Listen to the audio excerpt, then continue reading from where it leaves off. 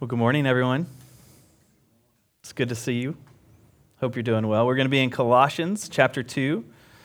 We're going to look at verses 16 through 23 today. Colossians 2, 16 through 23. Last week, if you were here with us, you'll remember that Paul exulted in our life in Christ. Christ who has overcome all earthly, all demonic powers, every power, everywhere in existence. Jesus has conquered it all. And today, Paul fleshes out what it means for us to live as new creations now that Christ has triumphed over all earthly powers. So let's read it now. Colossians 2, starting in verse 16. Therefore, let no one pass judgment on you in questions of food and drink, or with regard to a festival, or a new moon, or a Sabbath. These are a shadow of the things to come, but the substance belongs to Christ. Let no one disqualify you, insisting on asceticism and worship of angels, going on in detail about visions, puffed up without reason by a sensuous mind, and not holding fast to the head, from whom the whole body, nourished and knit together through its joints and ligaments, grows with a growth that is from God. If with Christ you died to the elemental spirits of the world, why, as if you were still alive in the world, do you submit to regulations? Do not handle, do not taste, do not touch, referring to things that all perish as they are used, according to human precepts and teachings. These have indeed an appearance of wisdom in promoting self-made religion and asceticism and severity to the body, but they are of no value in stopping the indulgence of the flesh. This is God's word.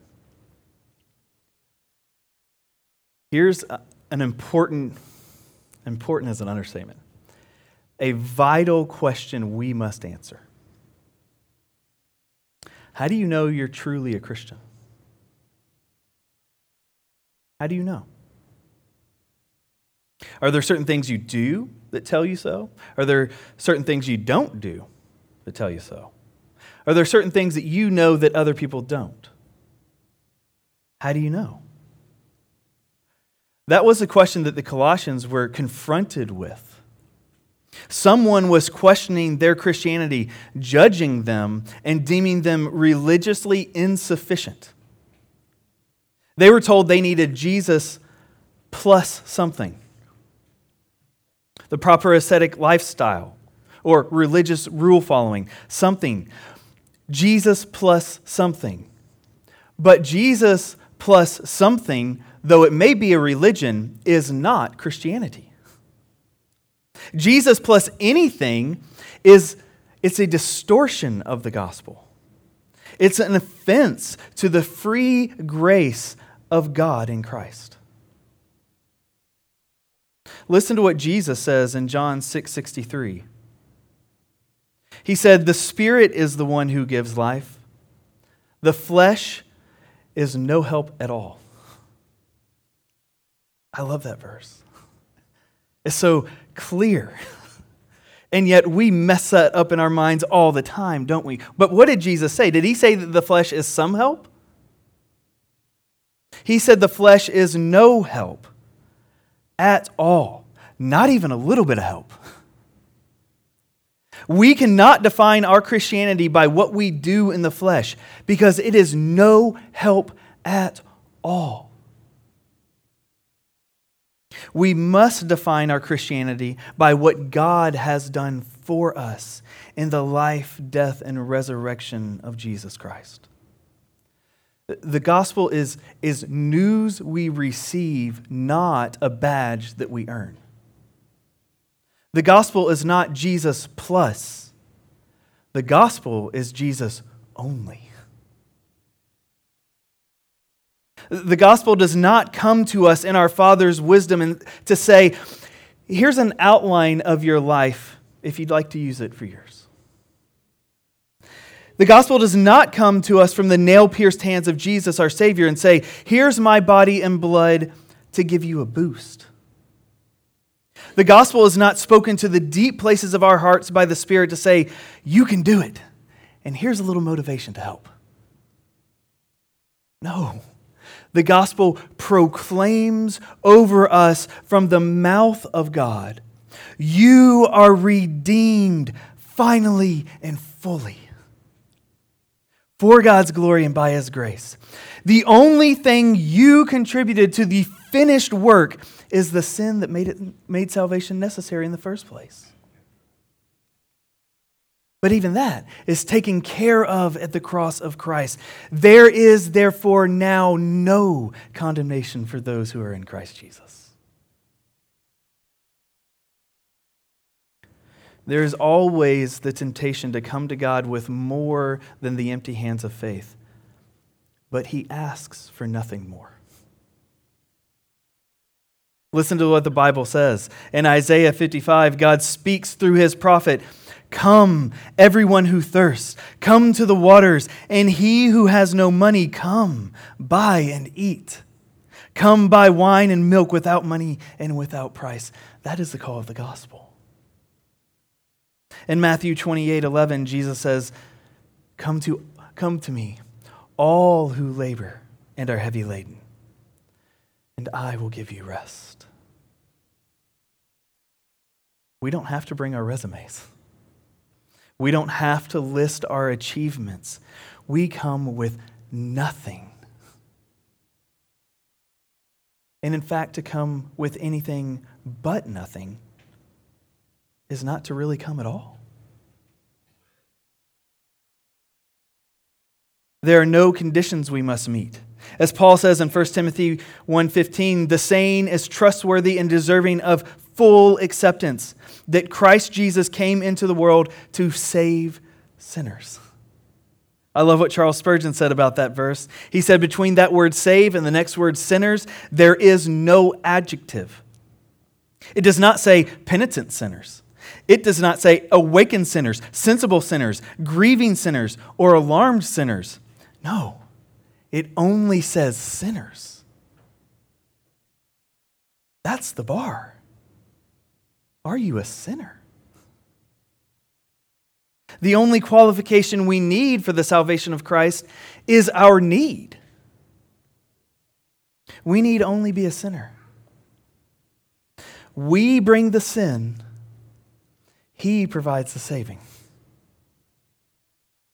No need to qualify yourself through deeds. No need to even clean yourself up first. There's only the call to come.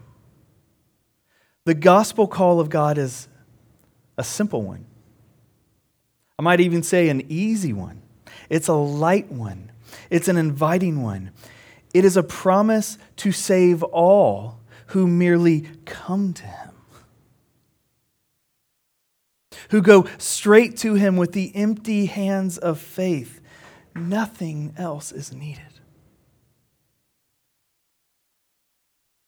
And when we come like that, we find in Him the fullness of salvation with all the benefits we could ever have in Christ, now and forever, fully and freely given to us. That's the good news of the gospel. Some people in Colossae believed that was good enough for a start. But it doesn't really take you to the deep end. Some people today believe that too. I wonder if you do. I think we're all tempted to, aren't we? But the gospel isn't merely the start of our journey. It's not just the doorway, it's the pathway. The gospel is not something we graduate from and then go on to get our PhD in spirituality by other means. The way to a deeper spirituality is to dive into the gospel deeps. The deeper we go, the bigger it gets. And the more holy we become. Not because of what we are doing, but because of what Jesus is doing in us. So to the question, how do you know you are a Christian? the answer is not more difficult than saying boldly by faith, because Jesus saved me. True spirituality does not consist of outward appearances, but inward reality with Christ. And that's what Paul's addressing in this passage. He wants to encourage these Colossian believers. He wants to confront the false teachers and break the bonds that they are attempting to tie around the church there. And he does this in 3 exhortations. Only God can judge you. Only God can qualify you. And only God can free you. So first, only God can judge you. We see this in verses 16 and 17. What was going on is inside the Colossian church was this self-appointed jury that looked out on others with judgment upon their spiritual lives. There was an inner ring claiming to have the inside scoop on spirituality. Now, so far in Colossians, we've heard that there's some false teaching, but we haven't really seen any specifics of what it might be.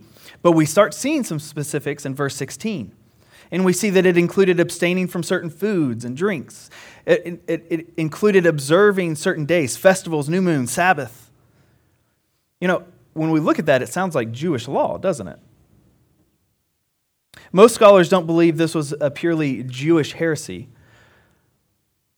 But whatever it was, it included Jewish elements. Regardless of its real roots, the false teachers set the boundaries of true spirituality around these doctrines and likely more, and judged others accordingly. They were watching. What are they doing?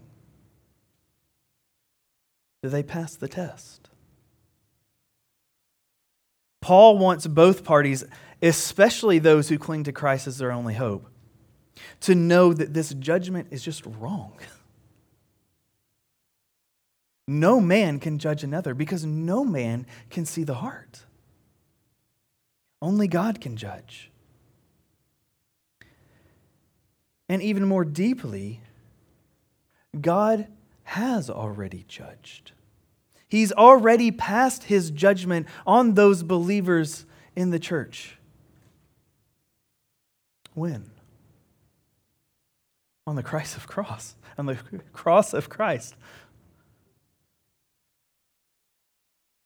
As we saw last week, God forgives our trespasses and cancels our debt by nailing it to the cross. Remember that verse? It's such a great verse. Jesus was perfect in every single way. He never once sinned. I don't know if you've ever really thought about that. That's an incredible reality. But on the cross, Jesus was judged for our sins as if they were his sins. God placed them all upon him as our substitute. This is why the cross is called the Great Exchange. All our sin was placed on Jesus. And what did he do in return? All of his righteousness is placed on us. So now it's not just as if we never sinned, but also as if we've always obeyed. It's not just merely a clean slate. This is the fullness of Jesus' perfection given to his people. So if that's true, and Paul's already said it is, and the rest of the Bible attests to that truth, who is left to judge the Colossians? If God has judged and acquitted in Christ, there is no higher court to appeal to. That's Paul's point. No one can judge now because in Christ they have already been judged and found not guilty by grace. And that's not only true when you first believe, but it remains true for the rest of your life. Every day, you are as free as if Jesus just died for you a moment ago. Isn't that amazing?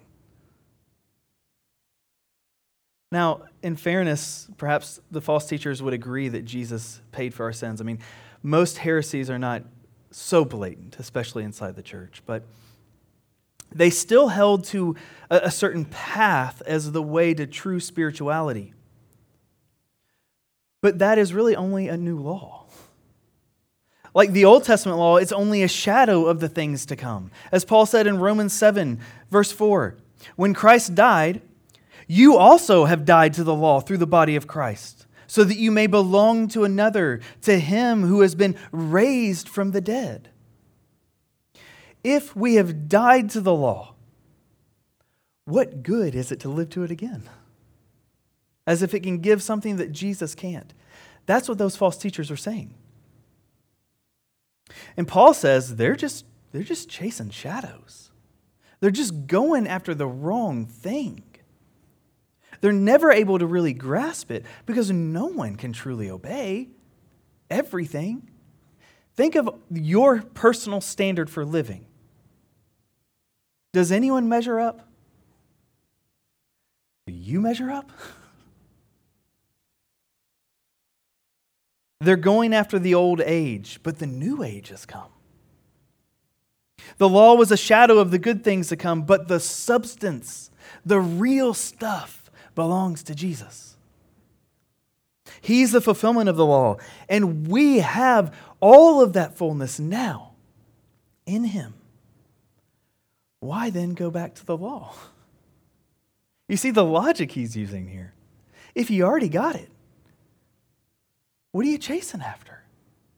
You've got it.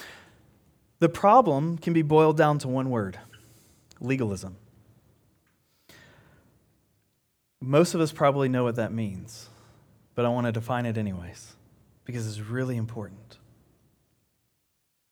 Legalism is the idea that we earn favor with God through what we do or don't do, through our works. Now, obedience is important. God requires it, but it does not gain favor with Him. Because we have all the favor we will ever need in Jesus right now. Our works can add nothing to that, any more than the works of your children, if you have them, add to your love for them. You love them because you love them. And for those in Christ, God loves you because He loves you. Maybe you grew up in a home with siblings. Maybe you had a lot, maybe you just had one. And maybe you know your parents love you. I mean, they're your parents. But you often feel like the black sheep of the family. I don't know. I mean, I can never measure up to, that all-star brother or sister that I've got. They can never love me like they love them. Now, I doubt that's true. I'm a parent. I know what it's like. I have 4 kids. I love them equally. But do we think that's how God loves us? With degrees of affection. That He loves Steve somehow more than He loves David. Does God love like that? No. He loves us all as He loves Jesus Christ, His Son. The doctrine of adoption of God means that we are adopted as sons and daughters in Christ, which means that He loves us as He loves us in Christ, with all of that perfection that's ours by faith. That's why Jesus prayed in His high priestly prayer in John 17.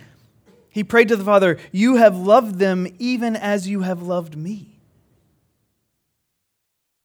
That's an incredible verse. You have the fullness of God's love and favor in Christ now and forever. Do you believe that? Legalism says you don't. Legalism says you don't have that. Legalism establishes requirements of moral conduct beyond what the Bible teaches and then sets the boundaries of true spirituality and acceptance dependent upon you doing those things. And in its ugliest form, legalism forces that theology on others. That's what was happening inside the church in Colossae. They were saying the only way to know if someone is fully in is to look at their life, to see if they're really following these rules that we, these super group of people, have decided are the right rules. Faith had become this sidebar issue, really. It was just the doorway in, but it wasn't what really mattered. Works are what really matter. Legalists were excluding Christians from the church. That must never happen. And the problem is, as Paul wants to point out, is they're not in charge. Jesus is. One of my favorite phrases is the finished work of Christ. When Jesus died on the cross, he did not say, "My part's done, now your turn." He said, "It is finished." Jesus lived the perfect life that we failed to live, and on the cross, he atoned for all our sins to set us right with God now and forever. He finished that work. And he was raised on the third day. What Jesus has accomplished and filled up on our behalf, he does not also ask us to do in order to earn his favor. What God has deemed finished, let no man continue. God asks us to obey him, yes, but it's out of the fullness of the grace we have been given, not as a path to it. And that makes all the difference, doesn't it? We obey because we are loved, not in order to be loved. We obey because we have spiritual life in him, not to gain it. True spirituality is found in Christ alone, in communion with him, in living inside of his gospel promises and going into the gospel deeps. Not in eating and drinking the right things or observing the right days, but in loving the Savior and following him.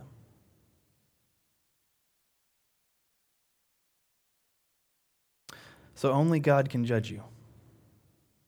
Secondly, only God can qualify you, verses 18 and 19. So Paul cast off their judge in verses 16 and 17, and in verses 18 and 19, he goes after their self-appointed referee. They were proclaiming that these Colossian Christians had violated the rules of the game, and therefore they're disqualified from playing any longer. Whereas before it was a matter of do's and don'ts, now it's a matter of who's and what's. Who do they worship? To what are they holding fast? They insist on asceticism, which it's a bit confusing. It's hard. The Greek word there really means humility. They thought themselves humble for their actions.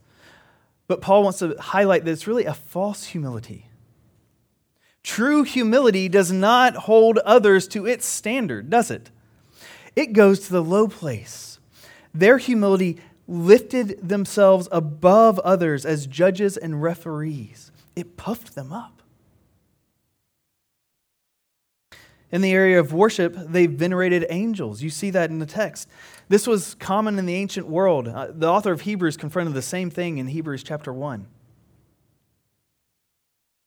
They go on about their visions.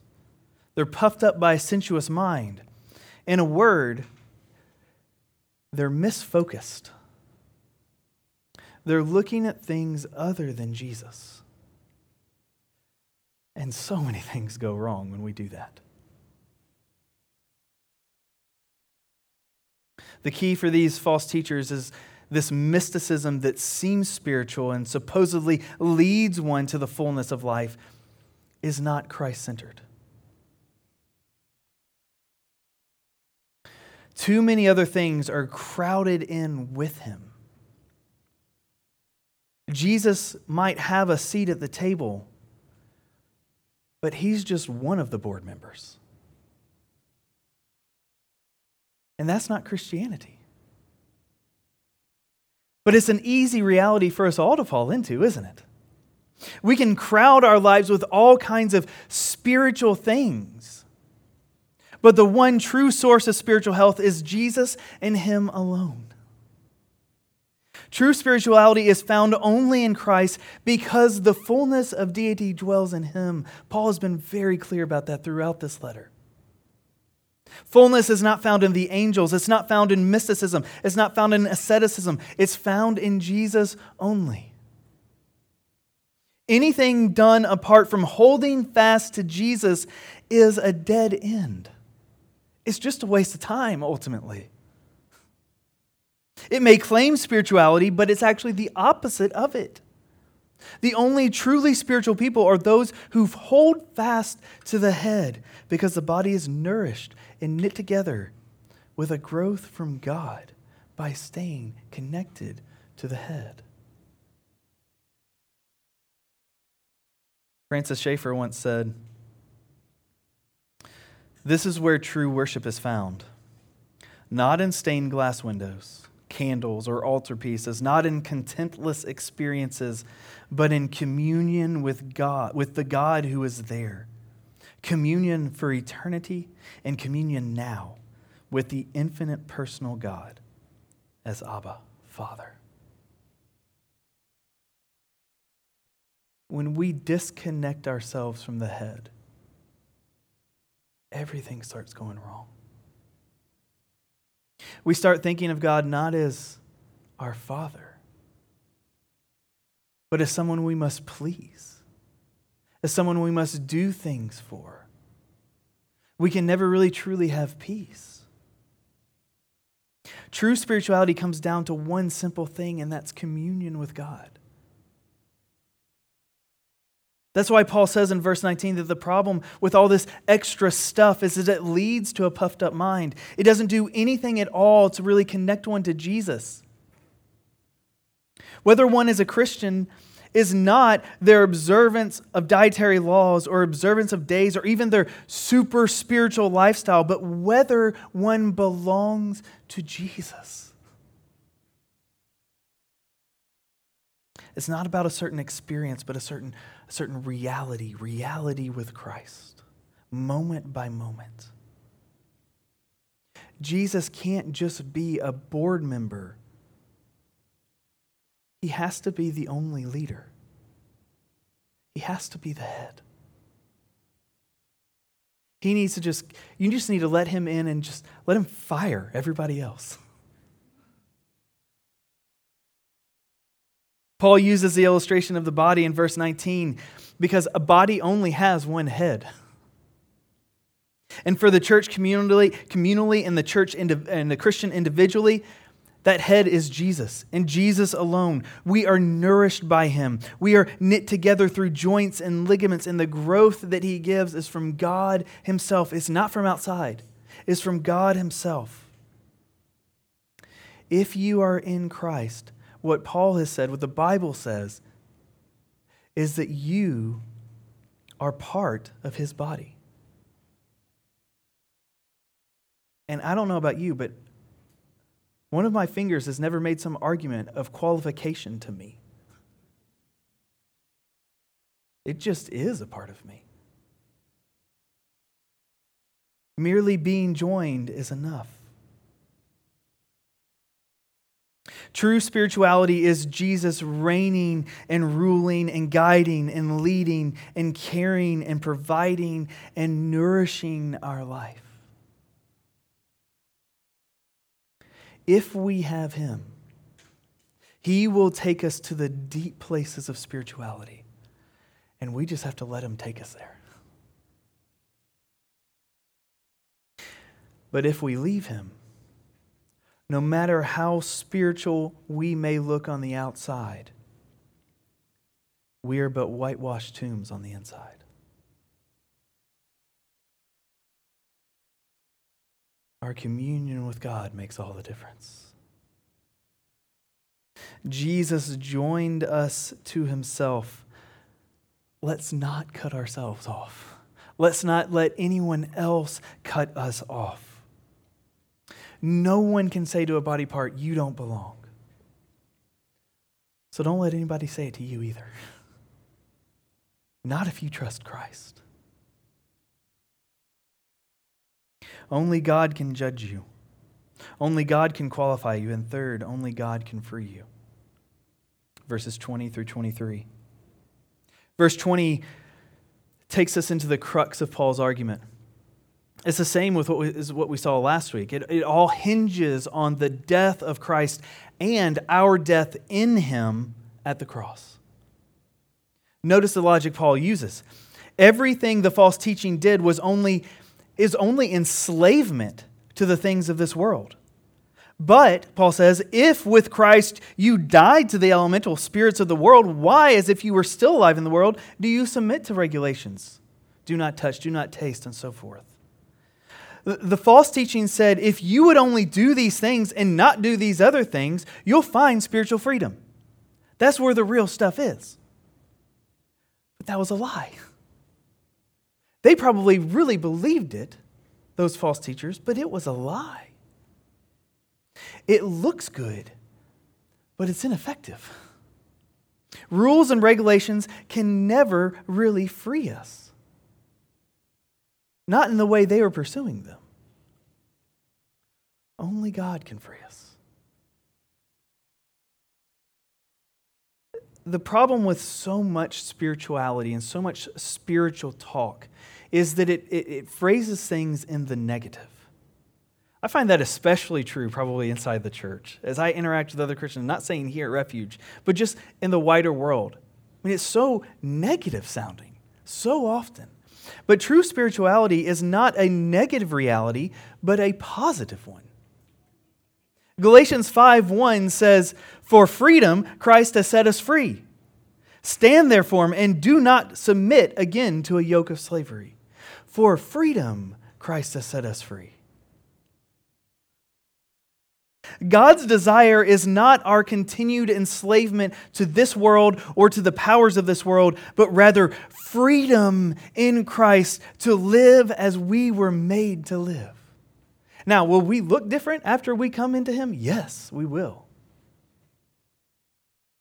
But He's doing the work. So many people look at religion and see only shackles. I understand why they do. If we define our spirituality in terms of do's and don'ts, I don't know why anyone would ever really want it. But if we define our spirituality in terms of freedom, in the Jesus who saved us, I don't know why anyone wouldn't want that.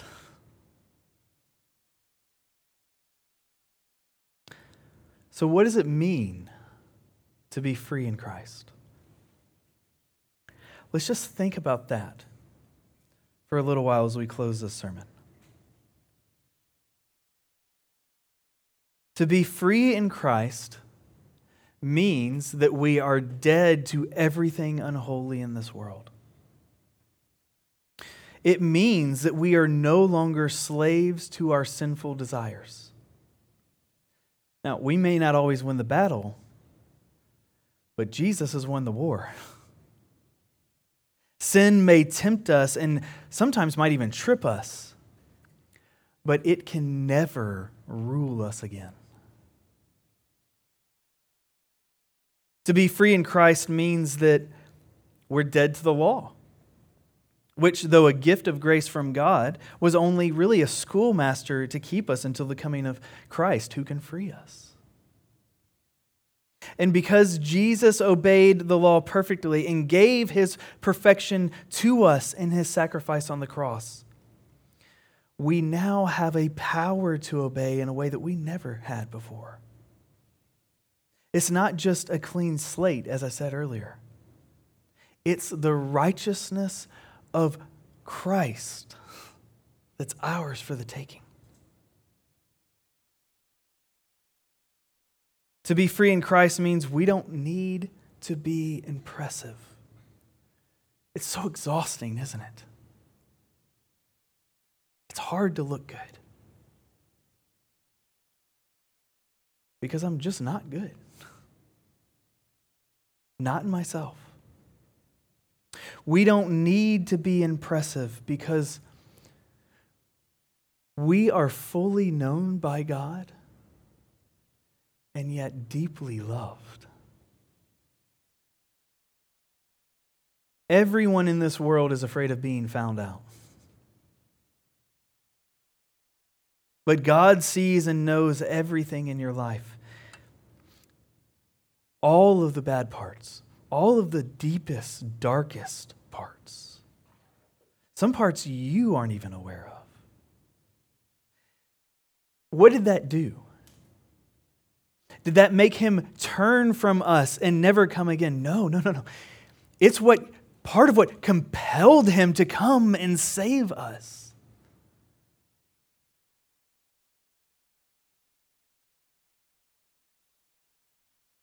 God knows your deepest fears and longings and regrets and temptations and all the rest.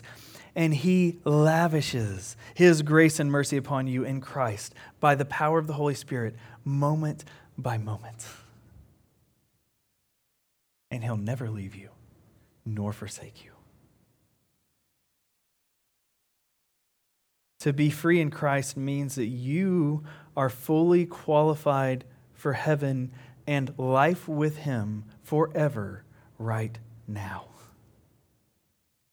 Not one day out in the future when you finally get your act together, but right now. You didn't earn it because you can't earn it. God gives it freely to us in Christ. He earned it for us. He's our entry ticket. More than that, he's our very life now. Your life is bound up with his. You are hidden with him, in him. You are seated with him in the heavenlies. I don't even really know what that means. But that sounds amazing. All that we want most deeply is found in Jesus and can never be lost and will never fade because he's not going anywhere.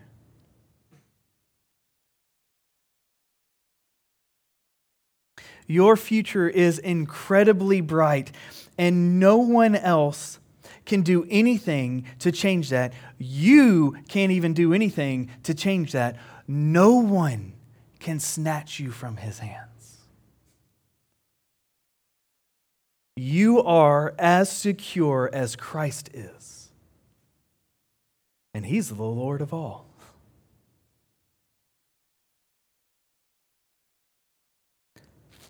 To be free in Christ means more than we can even say here today. In fact, it means more than we could say if that's all we did for the rest of our life here on earth. It will, in fact, take eternity to plumb the depths, and I'm not sure we will ever reach the bottom. It'll be just one more experience after another of freedom in Christ and joy unending forever and ever and ever. Why would we want to go to anything else? In Christ, you have all you will ever need. And Paul just wants to tell us today, cling to him. Don't chase shadows. You can hug the substance. Don't cut yourself off. Hold fast to the head. Don't live for this world and its rules. It will never satisfy. It will only always let you down. Rather, rejoice in your death in Christ. And even more than that, rejoice in your life in him that you have right now and will never lose. Let's pray. Father, we thank you that we have freedom in Christ. that you have done everything necessary to save us, finally, fully, freely, forever. That reality is not a ever-changing one, but an everlasting one. Lord, I pray that we would just cling to you, that we would just experience reality with you moment by moment, that we would let you take us into true spirituality, into deep spirituality, into the deep waters of the gospel, where we don't drown, but where we find our true life. We pray this in Jesus' name. Amen.